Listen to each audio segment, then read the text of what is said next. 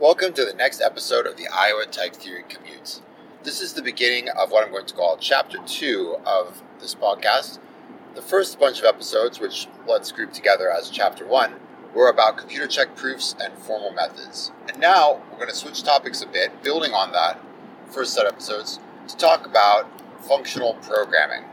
Functional programming is, in my opinion, just about the nicest form of programming you can imagine for purposes of computer check proofs and formal methods, and I'll explain a little bit about why that is.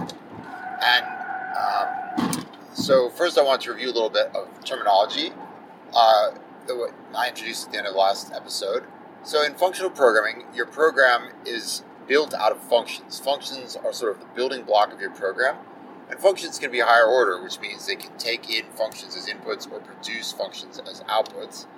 And this provides a very flexible form of programming where, for example, say you want to write a function to sort a list of numbers or a list of any kind of data.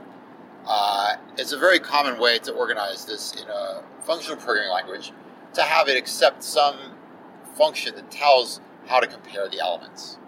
So you write your sorting procedure parameterized by another function for for comparing the elements. Which element is smaller or bigger than or equal to another. And that's just a simple example of sort of use of higher order programming to organize your program in a sort of nice abstracted kind of way. Anyhow, and as I mentioned in the last episode, we can distinguish a few different forms of functional programming. The first form of functional programming is functional programming that allows mutable state.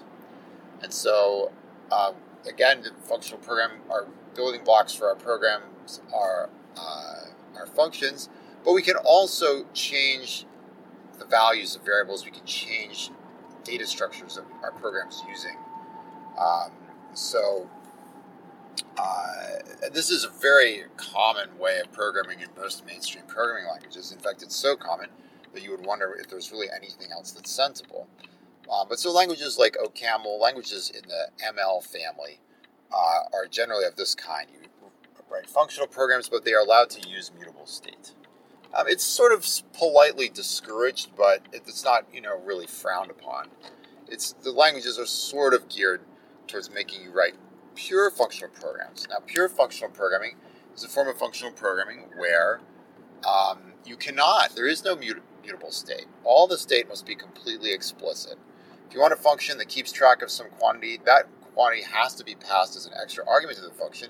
It can't be kept off to the side as something that can be changed as the function is called again and again.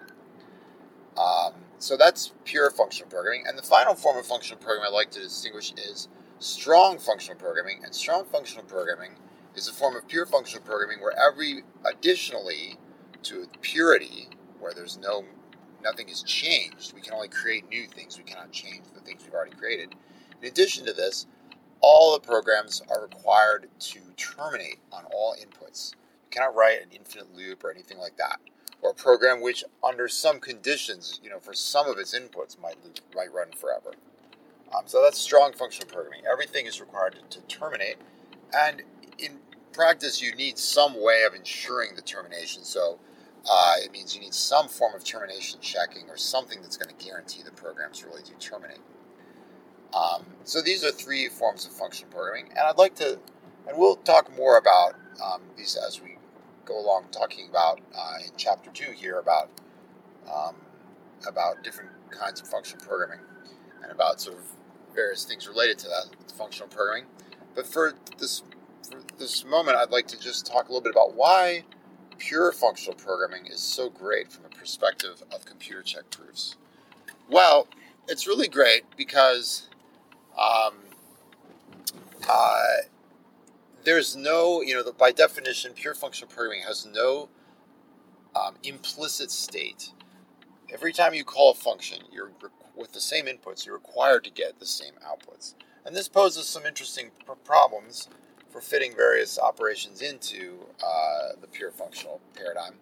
But the great thing about it is that you don't need to account for any implicit state. And this is actually one of the hardest parts of other forms of formal methods, is dealing with implicit state that might be changed by the running program, and that's not explicitly part of the program inputs.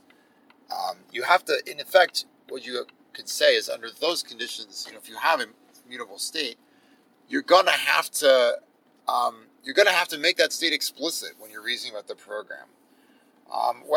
Okay, perhaps you only need to make explicit the properties of that state that you need to do your verification, but you're gonna have to make something explicit that was implicit before, which is a big change. It means you're writing your program happily, merrily going along, but now when it's time to verify it, all of a sudden, this thing that was kept in the background has to be considered explicitly in the foreground. There's really just no way around that, right? If you're going to prove some property of a program that keeps track of the height of something, like maybe it's a drone aircraft or something, and it has to keep track of a height, and maybe you need some properties of that height for your verification, like it's not too high or not too low or something like that, to prove some behavior of the system. Well, you're going to have to account for that explicitly. And in pure functional programming, in a sense, you could say you've already had to bite the bullet. You've already had to make all your state explicit. And this has a tendency to make you want to use less state, which is good.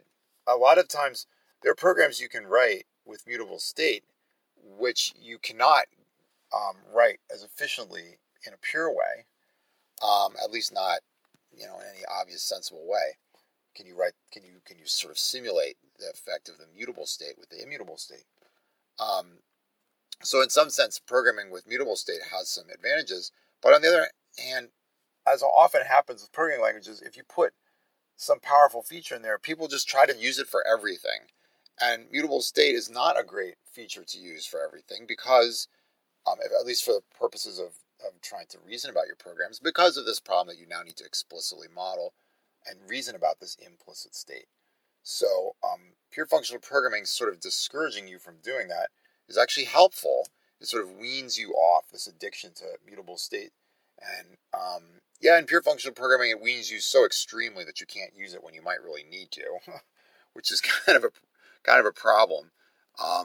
But you don't need to nearly as much as you think you do. And so that's a great benefit of pure functional programming, is to sort of tee you up already for writing programs that are easier to deal with and reason about explicitly in a formal way. Okay, that's all I have for you today. So thank you very much for listening, and we'll be continuing now of what we're going to call Chapter 2 of the Iowa Type Theory Commute, talking about functional programming.